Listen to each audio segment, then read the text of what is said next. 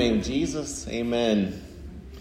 If we are only ever looking at ourselves for the solutions to our problems, we will only and ever have more and more problems. Now, I'm no economist, and that's no surprise, but I don't know exactly where or how our country is spending trillions of dollars on this, that, or the other thing for relief from this virus disaster. It seems kind of wild to me that the solution to this disaster has been to halt the economy and then spend more money, trillions, which is a number I don't even understand, because I'm a normal guy and I cannot understand just where trillions of dollars come from if no one has been doing anything for a year. It seems to me like it just makes more problems. It's like paying your utility bills with a credit card and then making the minimum payment on that, if anything at all. I don't really get it. But, it's just like insert whatever idiotic thing you do, though, okay? None of it really makes sense, and our solutions aren't really ever that good for anything. Like, how do we treat cancer? Oh, I have a terrible cancer that's going to kill me. Well, I don't actually. But you poison the whole entire body then. Like, even the good parts. You just try and kill it all off and hope that the cancer dies before all the rest of it. Like, that's the best shot that we've got. It's wild. If we only look to ourselves for the solutions to our problems, we will always and only have more and more problems. We only ever have incomplete answers from ourselves. Now, if the New Testament era had been 2,000 years later, today, the disciples in today's gospel reading, the feeding of the 5,000, maybe they would have tried to organize a committee to figure out how to feed these 500 hungry people out there in the middle of nowhere. And then once they'd all either starved to death or gone away, they would claim success and say, look, we did it. And then you could celebrate this brilliant program and have nice coffee mugs and commemorative T-shirts printed up to celebrate the occasion. Because we're not good at this stuff. We just aren't. Could we solve world hunger? Yeah, we totally could. Because we're not doing it, though, because I think we're just not really interested in doing it.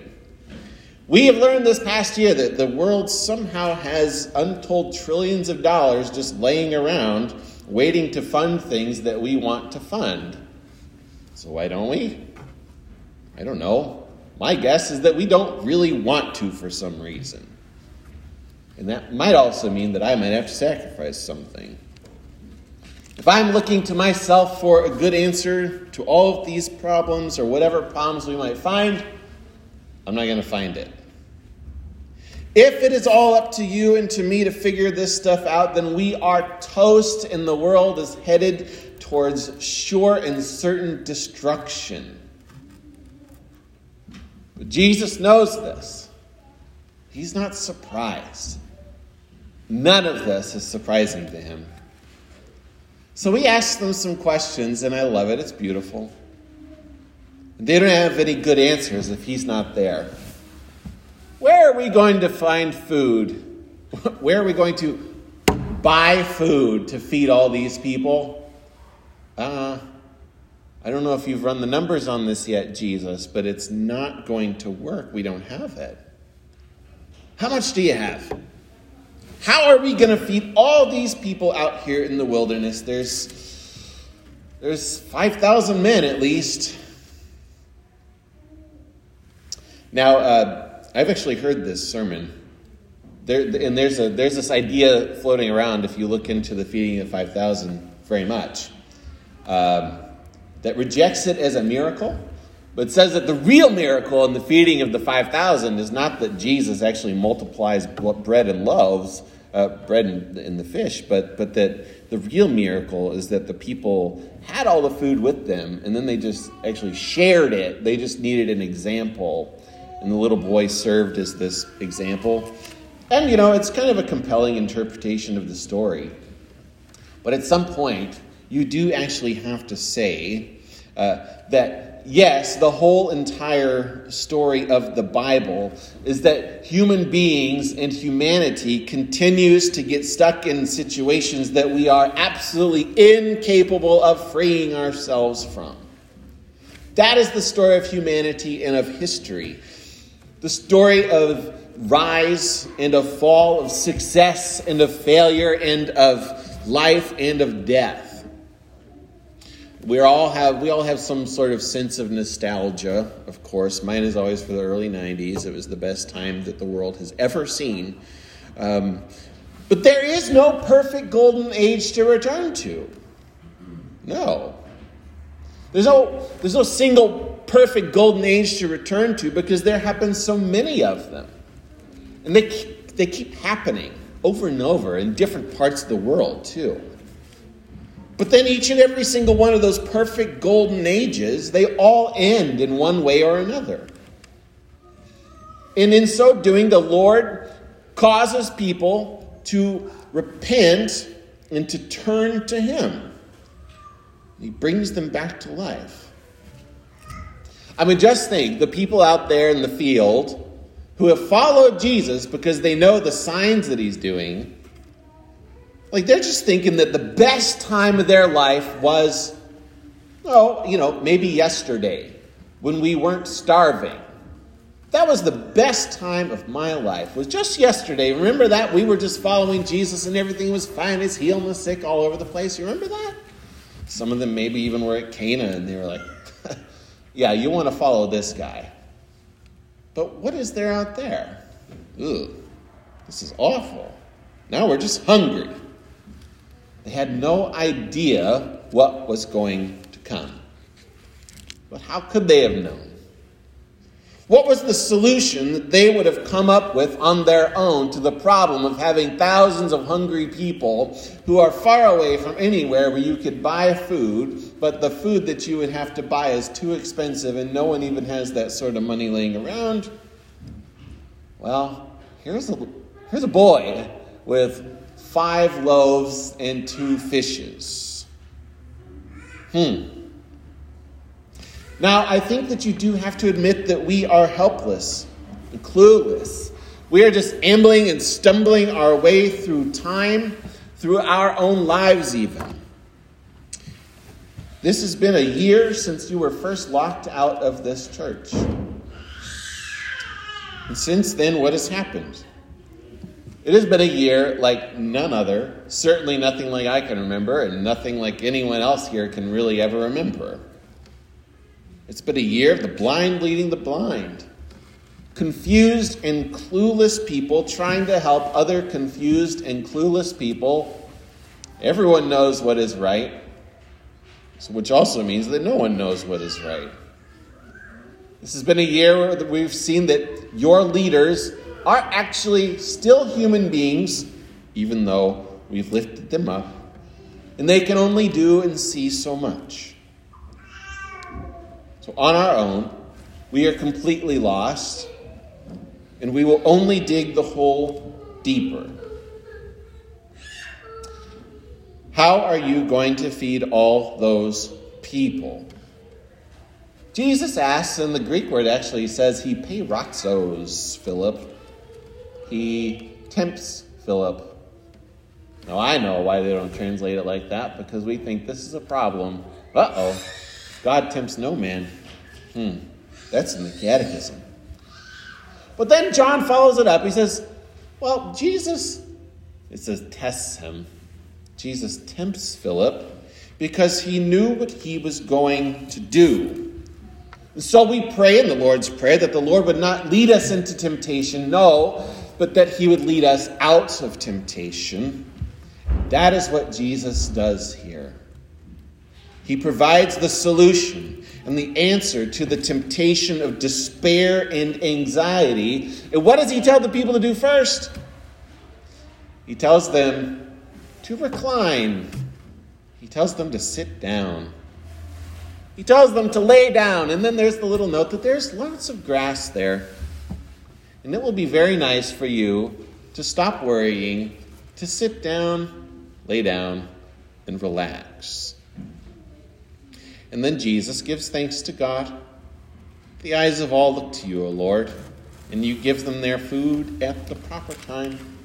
You satisfy the desire of every living thing. Bless us, O Lord, in these thy gifts, which we receive through your bountiful goodness. And then, let's distribute the bread and the fish to all the people, as much as you'd like. And Jesus does not explain how it happens. He just does it. And so the people that thought that yesterday was the best day of their lives are given even something greater on that day. But really, that's what he tells them to do. Sit down, relax. There's lots of grass here. It will be very nice for you to sit down and lay down. But it sounds like madness. It sounds like absolute insanity. But there it is. Hey, calm down. You are going to be okay so long as Jesus is in charge of things. And the good news is that he is, whether you know it or not. The world has never been saved through panic or through worry, and you will not be saved through panic or through worry either. Fear not. Your God comes with vengeance. Your God fights for you, and this is your Lord. The same Lord who drowns the Egyptian slave masters and who feeds the people of Israel in the wilderness. That's your Lord. The Lord that you have followed into the wilderness to hear his teaching and to see the signs, and he will not let you go hungry. No, he won't. Now, it's sometimes, you think, why on earth would they have killed this guy? Why would they crucify this Lord? It's not all that difficult to understand, really, is it? How he ends up there dying on a cross. Thousands of people following someone who they take to be the Messiah and who to be a king. That's not going to end very well for that Messiah king. And Jesus, he is not thrilled about it, but yet he goes. And he goes to the cross as a lamb to the slaughter, innocent and unresisting. And Jesus goes restful even. And Jesus is so calm and so peaceful in the face of those people who can and who will nail him to the tree. Notice that Jesus is never angry at the government or the officials there. No. Instead, Jesus does get angry, doesn't he? Jesus gets angry at the people who would rob his people of their Sabbath and their shalom. Jesus gets angry and makes a whip that is meant for the people who rob his people of their rest and peace that's meant to be found in the house of God. That's what this place is for. That's why you've come here. That's why you're here. And you're here following Jesus into an unknown wilderness filled with uncertainty. And there is nothing certain but death.